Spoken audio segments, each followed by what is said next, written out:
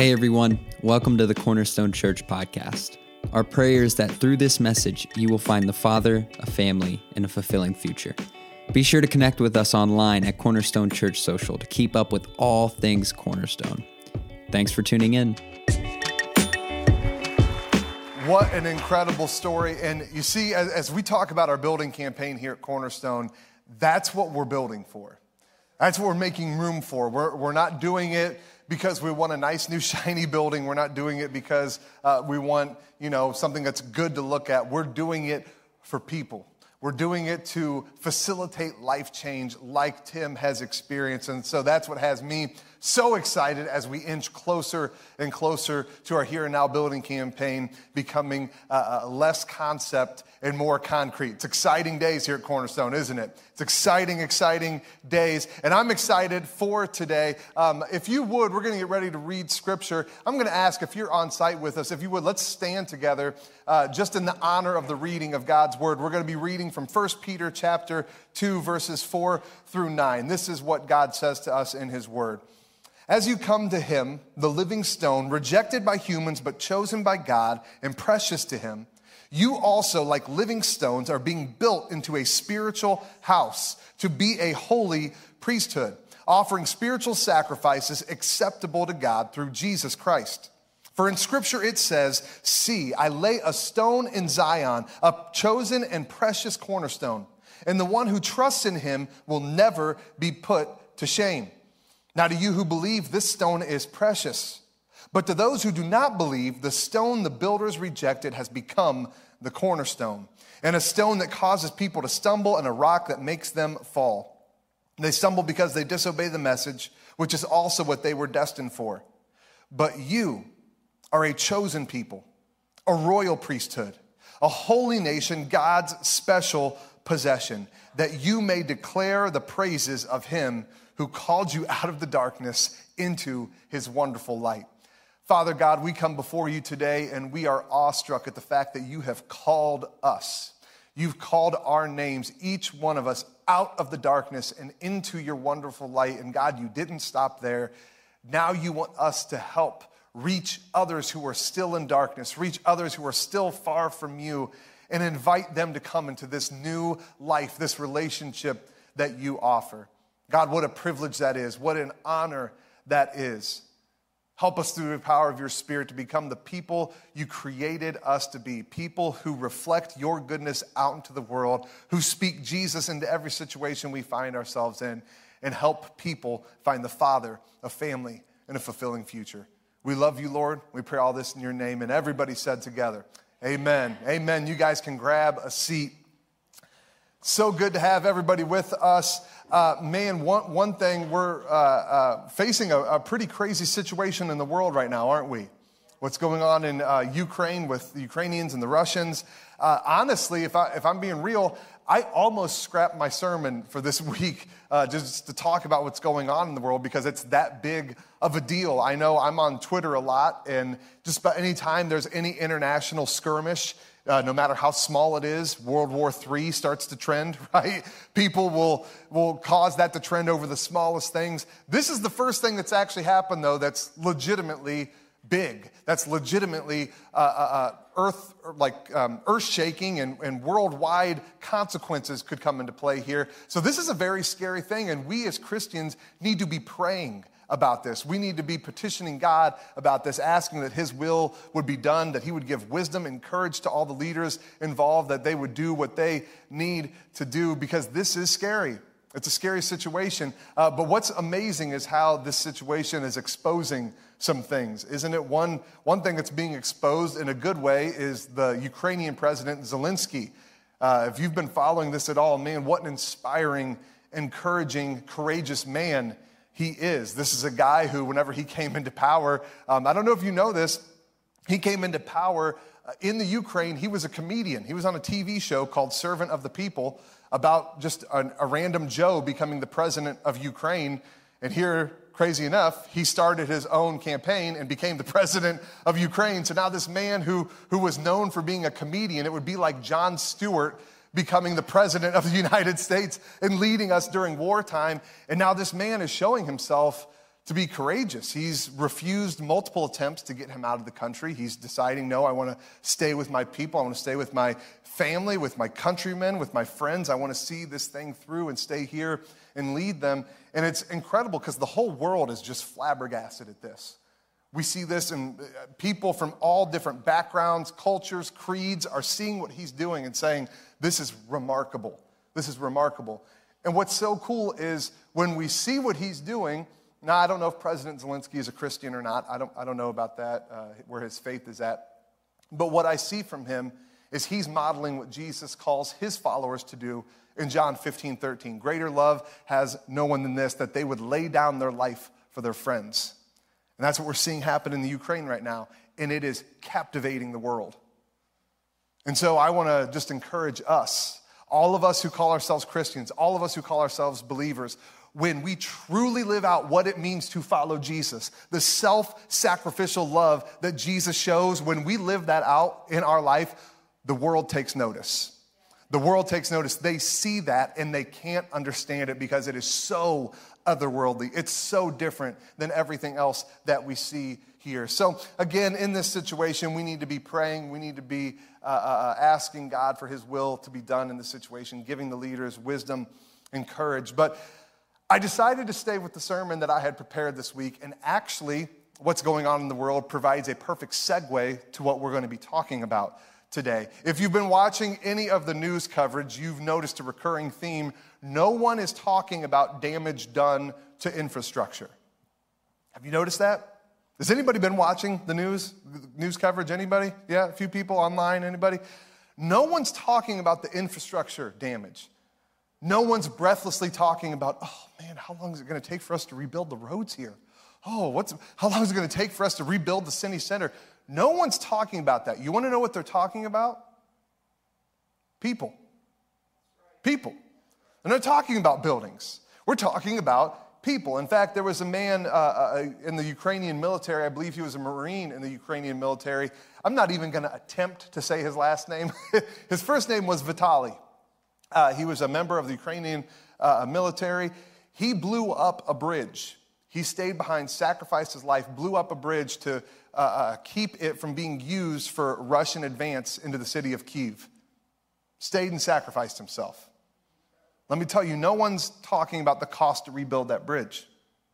How stupid would that be? No one's talking about plans and how that's going to disrupt traffic for years to come. Everyone's talking about Vitaly and the sacrifice he made and the family he leaves behind and the heroic courage that it took for him to do this, to try to buy more time, to try to save more people. Because what happens when moments like this are thrust upon us, we suddenly remember what really matters. People. You want to know what was trending on Twitter prior to the Russian invasion of Ukraine? You want to know the main things? We were talking about Joe Rogan and Spotify, right? That was all the rage there for a few weeks, talking about Joe Rogan. We were talking about truckers in Canada and maybe truckers in the United States. We were talking about, LeBron James is kind of sending some signals to the Cavs. He's kind of flirting with us again. Is he going to come back for a third stint with Cleveland? That's what everyone was talking about. Those were your top trends on Twitter, but not anymore. Because in moments like this, we are all reminded what truly matters, and what truly matters are people. If you're taking notes today, today's sermon title is People, Not a Place. People, Not a Place. Did you know the Here and Now campaign, our building campaign that we started here at Cornerstone, that we've been talking about during this series? Our Here and Now campaign, it is not being built with a building in mind. It's not. We are building for a you, not for a view. Right? Are you following me? We're not building so we have a nice view. So every Sunday we can pull in and go, oh, look at the church I go to. Look at how picture-worthy it is. Look at how Instagram-worthy it is. I want to post this on my social media. That's not why we're building. We're not building for a view. We're building for a you. We're building for people. We're building for people that we want to make room for, that we want to invite into the family of God. We are building for a you, not for a you. Back whenever we revealed our building plans in October this last year, we had the big reveal, right? And I was like, hey, here's what it's going to look like. Boom. And then we showed it up there, and we all freaked out, and we popped off those confetti cannons and gave about 3 people heart attacks in the auditorium because they were so loud. I almost did it, but I didn't want it to be like too cheesy and people would be like, oh, this is kind of corny. So we didn't do it. But I was thinking for a period of time, I was like, you know what would be kind of cool? I didn't say this to anybody. I was thinking in my head, I was like, you know what would be kind of cool is if instead of whenever we did the reveal and we're like, this is what we're building for, Cornerstone, boom, rather than showing the building, if we showed different people in our congregation or people in the Akron area, just people. But I thought it'd be too cheesy. I thought people would be like, well, this is kind of corny. We're building for people. But that's the fact. We are building for people. We're building for people. We're not building so we have this beautiful church facility to look at. We're not building for that. The why is so much greater. We are building for people. Again, this is what it said in 1 Peter 2, verse 5. You also, like living stones, are being built into a spiritual house to be a holy priesthood.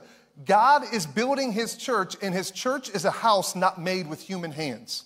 He is building a spiritual people. He is building his church, us. He's conforming our hearts. He's sanctifying us. He's turning us more into Jesus through the power of the Holy Spirit. That is what God is up to. So why we are building is we are trying to partner with God in what he is doing.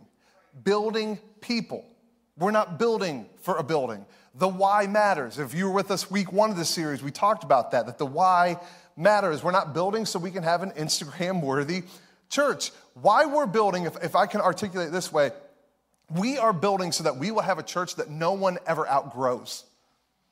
Whenever people ask me, like, what's really the vision? If you had to really kind of sell me, what's the elevator pitch on why Cornerstone is building a new building? That's what I tell people. I never want anyone to outgrow Cornerstone. If you leave because you move, if you leave because you just connect better in another church, hey, good luck, Godspeed, we're praying for you because this is not a competition, right? The kingdom of God is pipelines, not puddles. We don't try to collect people and be like, no, they're ours, my precious. Like, don't come near them. Like, that's not how things work around here. But if you leave, that's why I want people to leave. I don't want it to be, well, feel like we just kind of outgrew Cornerstone, right? Like our kids can't really connect because the kids' space and, not a lot of room. And so we felt like we had to go somewhere else. I never want that to be the case. I never want to hear anybody leave for that reason, ever. It makes me think of years ago, the Cleveland, they're the Guardians now, we're the Indians. They had a player on their team, Victor Martinez. I love Victor. V-Mart, man, he was the man. He was so good. He was a catcher, became a designated hitter, and he started with the Indians whenever he first started playing ball. We drafted him. He came up from college, played single A with the Indians, played double A, triple A, then played with the major league club for years. But we got to a point where we changed ownership from the Jacobs family to the Dolan family, and we were cutting payroll, which I can't talk about too much. It's only going to make me mad, talking about us changing our ownership and the Indians suddenly becoming this cheap baseball team and losing all of our good players. And that's exactly what happened. Because we changed ownerships, we were looking to dump salary. And Victor was one of our best players. We were going to get ready to rebuild because we couldn't afford these guys anymore. And so we traded him. We traded him to the Boston Red Sox. Now, normally you would think that's incredible. If you're Victor Martinez, hey, going to Boston.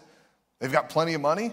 It's a nice team that's been around for years, a lot of history there. I'm going to be able to compete for a championship immediately. Like, you would think it's great things, but you want to know what happened when Victor was notified? He was notified in the clubhouse, in the locker room. He started crying. Not like little tears. He was weeping because this family that he had made, that he had spent all this time with, that he had grown up with, this DNA and this culture from the Cleveland Indians organization that he loved so much, he was having to leave it because he had outgrown the Indians. We weren't able to afford him anymore, weren't able to accommodate him anymore, and so he was gone. He didn't want to leave. I never want that to be the case here at Cornerstone. I never want us to feel like we're a minor league team, and once people hit a certain point, they're like, man, we really loved it here. We love the DNA at Cornerstone, but we got to go. I never want that to be the case because let me tell you, there is something unique happening here. I don't need to tell you that. You know it. If you've been here more than once, you know there is something special about Cornerstone Church. The way that the kingdom of God is expressed through our church is so unique, you just don't see it a lot of places. It's special. And I never want someone to have to walk away from that because they've outgrown us. We need a new facility. We need a new facility. We are building for people. We are building for a you, not for a view. Now, that doesn't mean, don't hear what I'm not saying. I'm not saying, okay, people are the only thing that matter, just people, people, people. So as long as we, any kind of building up there, it's fine. Just welcome more people in, welcome more. That's not what I'm saying, okay? Buildings do matter. People are the ultimate. People are what God came and lived and died for. But buildings do matter. We wouldn't have bought this facility if they didn't. We would have just found a place to record or to broadcast our services and stayed online like we were doing, right? Buildings do matter. Resources do matter. Have you ever noticed the person who says resources don't matter is a person with resources? You know, right? Isn't that true? Not just with resources, but in every area of life. The person, oh, why are you in such a rush to get married? Don't rush to get married. When did I get married? Well, I was 18, but that's besides the point. You don't need to rush, right? Well, you did. That's kind of how things seem to go in life. The people with resources tell the people who don't have them, don't worry about it. You just don't even worry. It's not a big deal. Yeah, I know we're sitting in our 50,000 square foot brand new building, but it's not a big deal. It doesn't really help us that much, right? No, resources matter. Resources matter. They matter to us. People who say that they don't matter are the people who have them. I know whenever me and Jessica moved up to Cleveland and we were getting ready to start our church, we reached out to a few other churches just asking advice, asking help, like, hey, what did you do? How did you do things? And there were a few churches that we knew a little bit about their background, so we reached out to them, and they gave us great help. But there was one thing that kind of made me laugh after I got off the phone, and it reminded me of what we're talking about. Because I asked this one church, I was like, hey, how did you do like a demographics study to kind of figure out the best place within your city to try to locate? Because we know where we want to be. We've got our city, but we just don't know like where is best. And the guy was like, oh, don't worry about demographics.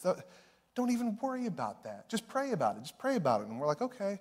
And after I got off the phone, I was saying to Jessica, I'm like, the only reason I even asked him that was because from that church's website, whenever we learned about them, when they started a church, that's exactly what they did. Like they said, so the first thing we did, we prayed, found our city, and then boom, we instantly did a demographic study. And so that's why it felt confusing, because we're like, well, they did it, and so we're trying to do it, but now they say it doesn't matter. And that's kind of how things go. It's very easy whenever you have resources, whenever you're already there, to feel like that thing that used to matter to you, suddenly you just kind of take it for granted, right? We can't take it for granted. Resources do matter. I'm not speaking down about resources today. We just read again from 1 Peter chapter 2. I want to read this set of verses one more time and then explain what they mean. In verse 6, Peter says, in Scripture it says, see, I lay a stone in Zion, a chosen and precious cornerstone, and the one who trusts in him will never be put to shame. Now to you who believe, this stone is precious, but to those who do not believe, the stone the builders rejected has become the cornerstone. And all of this Peter is saying in light of the fact that he's saying God is building a spiritual house. So when we hear that, and we hear that God's building a spiritual house, and what other people wanted is being rejected because God's building the spiritual house built on Jesus, we can hear that and think that that means, yeah, spiritual house, spiritual, that's all that matters. The physical resources, facilities, who cares about those? That's not what Peter is saying in this set of verses.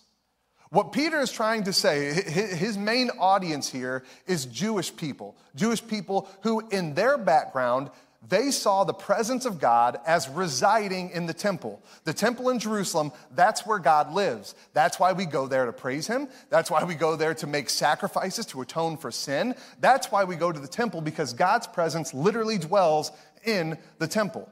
But when Jesus came, he completely upended that and said, hey, that's not the temple anymore. I'm the temple. I am the temple. God in his power and his presence is living in me. And because of what I'm going to do, and the Spirit that's going to come, the new temple is going to be in you. God's presence is going to live and dwell in you. And so that's what Peter is addressing here. He's taking down the idea that God's presence resides in a temple anymore. So let's not read into the text what the text does not say. Peter is not saying that facilities don't matter. He's not saying, God's just building a spiritual house. Don't worry about resources. Resources matter. They mattered to Peter. They mattered to Paul. They mattered to the first century church. Do you know the whole reason we are sitting here, the whole reason you're watching online today, is because the early church, the first century church, had people with resources who used those resources to further the kingdom. That's why we're here. Because people who put their faith in God said, hey, I know we need a place to meet. We can meet at my house. I will offer up the resource of my house as a place for the local church to meet. I know Paul's getting ready to go on this missionary trip, and he needs money. He needs financing. He needs supplies. Because I'm a business person, I will help. I will finance him in this trip. Resources absolutely 100% matter. They do. So we find ourselves in this kind of weird tension, don't we? We find ourselves in this weird tension where a building really matters, resources really matter, but people matter more. They can never be, buildings and facilities are nice, but they can never be the reason in and of themselves for why we build. It always has to be people, and that's because our legacy, I want you guys to hear this is so important. Our legacy is not the project that we build, but the people we become. That's the legacy that Cornerstone Church will leave.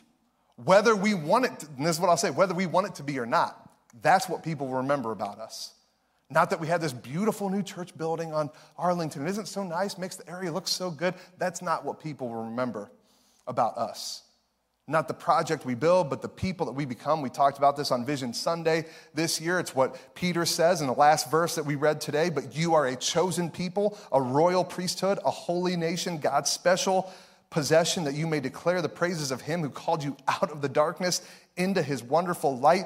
Peter is talking about the people that we become because of what God has done in our lives. Who are we becoming? That's what matters. That's the aim. That's the legacy that we leave. So I want to ask, who are we becoming? What kind of people are we becoming? Not just collectively as a church body, individually as people, who are we becoming? Are we looking more like Jesus or not? Are we sounding more like Jesus or not? Are we giving of ourselves like Jesus or not? Are we kind like Jesus or not? Are we sacrificial like Jesus or not? Because that is our legacy. More than anything else you do in life, your legacy is the person you are becoming. I pray that Cornerstone's legacy, I pray that people don't remember us as that beautiful building on Arlington Road, but that people remember, you know what, when I encountered that church, I became a different person. Not, oh yeah, man, it was so cool, the inside, it was beautiful, and they had this gym and everything. No, I want people to come and say, you know what, I remember I became more like Jesus by interacting with Cornerstone Church. I found the Father there. I found a family there. I found a fulfilling future there. That's what I want our legacy to be. That's the mark I want us to leave in our community, that we helped people become who God made them to be. We're seeing this truth play out right before our very eyes. I know I already mentioned it, President Zelensky, he is leaving a legacy right now. There are some people saying he finished a phone call with European Union leaders the other night, and as he was signing off, he said, guys, this might be the last time you see me alive. He's refusing to leave the country. He's staying beside his people. He's fighting until the very end. And let me tell you, by the end of this, whenever this resolves, whether it's in a day or a month or a year, who knows whether he lives through this conflict or not, because that's very debatable. It's up in the air. But he is leaving a legacy right now, and it's not his infrastructure bills. It's not his stance on social issues. People aren't going to remember him and go, man, wasn't his economic policy just, No. They're remembering the leader he is becoming in this very moment. They're remembering the qualities that he displayed. That's the legacy that he is leaving, the person he's becoming, not the projects that he built. Think about it in our own history. Sure, there's some monumental moments in our history, like Abraham Lincoln with the Emancipation Proclamation. But generally speaking, the vast majority of our leaders, what we remember about them is not what they built or their policies, but who they were. The kind of person they were, the kind of character they had. That's what we remember about them, and the same is true of us. I have on my phone, in my notes app, I keep my journal in there, and I also just write a bunch of different kind of random notes. And I wrote in my notes journal, like maybe 2 days after my dad had passed away, I started keeping a note called Things About My Dad. And I just started recording everything I could think of about my dad in there. Just like stupid stuff too. Like whenever I was in elementary school, whenever he would drop me off in the mornings, every single morning without fail, every single morning as I'm getting out, he'd say, hey, don't pick your nose. And I would always respond, don't pick your butt, right? And if you know my dad, even though we had said this literal thousands of times, every single time I would tell him, don't pick your butt, he would always just, what? Like act like it's the first time he heard it, right? So I wrote that down in there because that's just just a stupid little thing, but it was so fun, and I want to remember that. I remember another thing that he would do is well, I'll just tell you a specific instance. So the first time that Jessica was going out with my family, we were just dating at the time. First time we were going out, we're going to a restaurant to eat somewhere in Canton, and we're getting ready to turn onto 77 by Vanderveer on Arlington Road. So we're getting ready to turn. We're in the turn lane waiting at the light, and we're carpooling because the whole family's going. We got a big family. So my dad and mom are pulling up there behind us, and brother and sister in another car. And as we're sitting at the red light, all of a sudden in the car, you just feel, boom. Like we move forward. Jessica's like, oh my gosh, I think we got in an accident, and looks behind. It's my dad, and he's dying laughing. He's just cracking up. Can't hear him laughing, but you just see him just cracking himself up. And that's just something he would do. He would come up behind your car real slow and just use the axle speed of the car so it wouldn't damage the car or anything, to just kind of bump your bumper. It scared the tar out of her. He thought it was the funniest thing in the world. He probably was laughing the entire drive there, because when we got out of the car, he was still laughing, right? Just thinking he's the funniest person in the world. And it's things like that that I want to remember. I don't want to forget those things about my dad. But guess what's not in my note?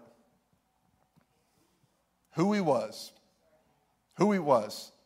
You won't find a single line in my note about his integrity, about his character, about his love for me and my brother and my sister and my mom, his love for Jesus. You won't see anything in that note because I don't have to write it down. I couldn't forget that if I wanted to.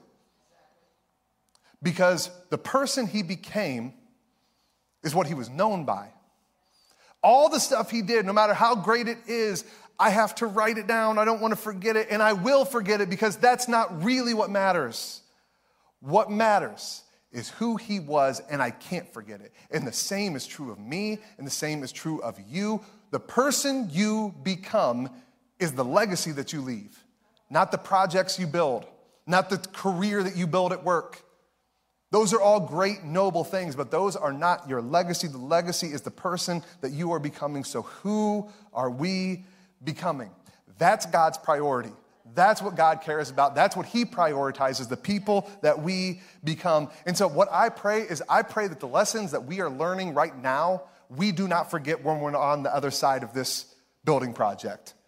I pray that once we have the building, that this isn't just something we tell ourselves now because we don't have a building. Well, buildings don't really matter. It's the person that you are that matters. And then once we have the building, we're like, oh, look at us with our brand new building. Like, I'm hoping we don't forget the lessons that we've learned about God's faithfulness, about what truly matters, about what truly should be prioritized. So when we're on the other side of this, we can still say, yes, this building is beautiful, but it's not what matters, and it's not the why.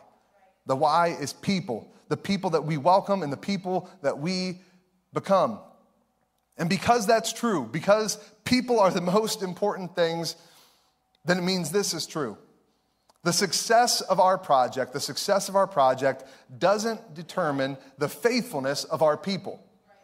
The success of our project doesn't determine the faithfulness of our people. Because again, our legacy isn't about the projects we build. It's about the people that we're becoming. So as we look and as we trust and as we rely on God to see this project through to its completion, to get this brand new building built, we need to remember that, the success of this building project, it doesn't speak one way or the other, though, about how faithful we are and about how much God loves us or favors us, because that is not the case. I'm going to ask us to turn to Scripture one more time. This is going to be from the book of Ephesians, chapter 2, verses 4 through 10. Listen to what the Apostle Paul writes. He says, "But because of his great love for us, God, who is rich in mercy, made us alive with Christ, even when we were dead in transgressions. It is by grace you have been saved. And God raised us up with Christ, and he seated us with him in the heavenly realms in Christ Jesus, in order that in the coming ages he might show the incomparable riches of his grace, expressed in his kindness to us in Christ Jesus. For it is by grace you have been saved through faith, and this is not from yourselves, it is the gift of God, not by works, so that no one can boast. For we are God's handiwork, created in Christ Jesus to do good works, which God prepared in advance for us to do. You notice how many times the Apostle Paul said grace in just that short section of verses? Paul is constantly reminding us that everything good in our lives is strictly because of the grace of God. Our chance at new life in Jesus Christ, grace of God. The incomparable riches that can follow and can flow out of that once we find saving faith in Jesus, everything good to follow after that, even that isn't because you were so good, you were so great, God smiled on you so much and not so much other people. No, it's all due. It is all due to the grace of God. Nothing where we can boast of on ourselves or claim for ourselves. Now, what this means, is that the faithfulness of us as a people is not determined on whether or not we fulfill this project. It's just not. That's one of the things I've heard from, bigger churches, and I totally get the heart behind it. But whenever, they'll talk about the massive facility and they'll say, hey, it's just God's favor. It's just the favor of God, nothing else. I get the heart behind that and I applaud it because what they're saying is, hey, this is because of God. This is because of God that we're able to do this. And I applaud that. But one of the unintended messages that can come from that is if you have God's favor on your life, this is what happens. And if it doesn't happen, maybe you need to pray a little more. Are you fasting? Is your church tithing? Because I don't know. It kind of sounds like Job's friends. How have you angered God that things aren't going well for you right now? How have you not been faithful enough that God isn't delivering for you? Because if you have God's favor, this is what it looks like. That is not true. That is not true. God's faithfulness does not depend on how good our circumstances look. Do you think that there are no Bible-believing, God-honoring people in the Ukraine right now? Of course there are. There are people who love, who give, who sacrifice, who pray, and right now they are hiding in a subway station as their country is shelled with mortar. Do you think God doesn't have favor on them? That they weren't praying hard enough? God didn't love them enough for them to be born in the United States? Of course not. Of course not. The success of our project, the success of our lives does not determine the faithfulness that we have. It just doesn't. That's true in your own life. There are some people who you are trusting God with your finances. You are tithing, you're budgeting, you're doing everything you can, and every single month that comes, you still seem to be coming up short. And that's not because you aren't trusting God enough. Well, are you praying enough? Having enough faith? You're having issues at your job, even though you're trying to honor God as closely as you can in the way that you work, and still you're going to get let go because of finances in the company. And there's nothing you could do to change that. That is not an indication of your faithfulness. Jesus' own disciples, 11 of the 12 were killed for their faith. Killed, martyred. They were beheaded. They were fed to wild animals. Some of them were strung to a pole, covered in oil, and set on fire while they were alive. Who in the world are we to look at that and go, well, just not in God's favor? Because favor looks like success. Favor looks like a big building. This is what it means to have God's favor. That is not what it means, and we cannot get on the other side of this building project and think that's what it means. The lessons we're learning right now are the lessons we need to hold on to and remember even when we have our new building. It is not a determination, doesn't speak to the faithfulness of our people or of our church. Some of the most faithful people you know are going through hardships. In fact, I would wager there's only one way to truly know if you have God's favor on your life. For you to know that, as we do something, we can confidently 100% say we know God's favor is on us as we do that. And this is what it is. By being up to what God is up to. If we want to have favor as a church, if we want to know God's favor, we can't count on whether or not our building project comes through and go, yep, that was it. God's favor shone on us then. No, the way we can know with confidence, beyond a shadow of a doubt, that God's favor is with us is if we are up to what He is up to in the world. So let's look around. Let's see, what is God doing? What is God up to? Where is He working?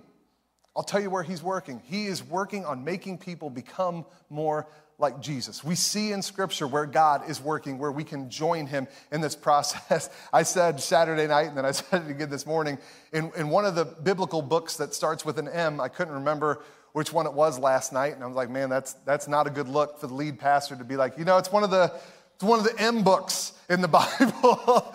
But in Scripture, we are told that what is the faith that God finds acceptable? And it's the faith that cares for the widow, faith that cares for the orphan, for those who are brokenhearted, for those who are oppressed. It's what Jesus talks about in his Sermon on the Mount in Matthew 5. Blessed are those who are persecuted. Blessed are those who are brokenhearted. That's where God's at. That's what God's doing in the world. So if we want his favor, we need to be up to what he is up to. And that means giving hope to the hopeless. That means being with the marginalized and the oppressed and the poor and the broken and the downcast. That's what we need to be up to.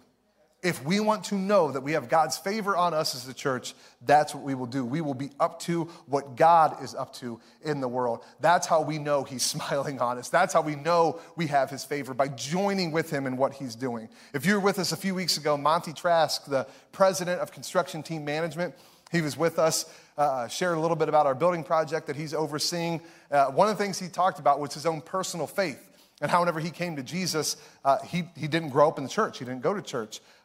His whole interest in the church was due to his interest in his wife before they met, right? Saw a cute girl, started to get interested in her, realized she went to church, and guess who suddenly started caring about church? Monty did, right? Because what he realized is, if I want her favor, I need to be up to what she's up to. She cares about church. She cares about her relationship with Jesus. If I want her favor, I want her to be in relationship with me, I need to be up to what she's up to. The same is true with God. He wants us to be up to what he is up to. He wants us to care about the things that he cares about. He wants our heart to be broken over the same thing that breaks his heart. We have got to be up to what God is up to in the world. I'm going to ask the worship team if they would come back up on stage. As they do, I want to read one verse that we looked at one more time. This is Ephesians 2, verse 10. For we are God's handiwork, created in Christ Jesus to do good works, which God prepared in advance for us to do. You and I are God's handiwork, and we were made to work. We were made to be up to what God's up to in the world. We were made to work and to partner with him. We were made to be up to what he's up to.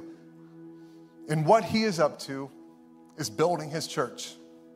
And it's not a place, it's people. God is building his church. He's building people. He is building a house not made with human hands. He is molding and sanctifying people to be more like Jesus, and we get to be a part of it. In fact, we are commissioned to be a part of it. We are commissioned to reflect the goodness and the love of Jesus out into our world. So let's get to it. Let's be up to what God is up to, building people, not a place, and building it right here and right now. In these next moments, the worship team is going to be leading us, and as they do, I want to challenge you to do two things. First off, I want to challenge you to think of your own life and think how you can more model, how you can more become the person that God wants you to be. And not in some distant, far-off future, but right here and right now. What are the first steps you can do to become, to speak, to act more like Jesus Christ? And then on top of that, what I want you to think of is who in your life needs to see that from you? Who in your life does not have a relationship with Jesus, and they need you to be the one? They need you to be the one who models it, who loves like him, who sacrifices like him, who is kind like him. Who is that person? Think on that, because I'll tell you, that's what God is up to. That's what he's up to in the world. Building people, not a place. And if we want his favor on us as a church and on us as individuals, we better be up to what he's up to in the world. So I'm going to pray for us, and then we'll worship together. Let's bow our heads. Father God, help us through the power of your Spirit to be up to what you're up to in the world. Building people, not a place. Becoming people. Becoming the people that you created us to be. People who look and sound and act more like Jesus Christ. Help us to do that, God. Help us to be people who speak Jesus into every situation we find ourselves in, who speak Jesus into the darkness, who speak Jesus into situations without hope, who speak Jesus into situations where it seems like this can never be made right again. Help us to be those people who bring grace and truth into every situation we find ourselves. Help us to be people who build people, who invest in people, who love people, because God, we know people are what you came to earth for. People are who you lived for. People are who you died for. And people are who you rose again for. That's what you're up to in the world. Help us to be up to it, speaking Jesus to every situation we find ourselves in. And as we do, we'll be sure to give you and you alone all the honor, all the glory, and all the praise. It's in your name that we pray. Amen. Well, that's all for this week. Thanks again for joining us. If you'd like to contact us or find out more about our ministry, head over to our website at cornerstonechurch.info. Have a great week.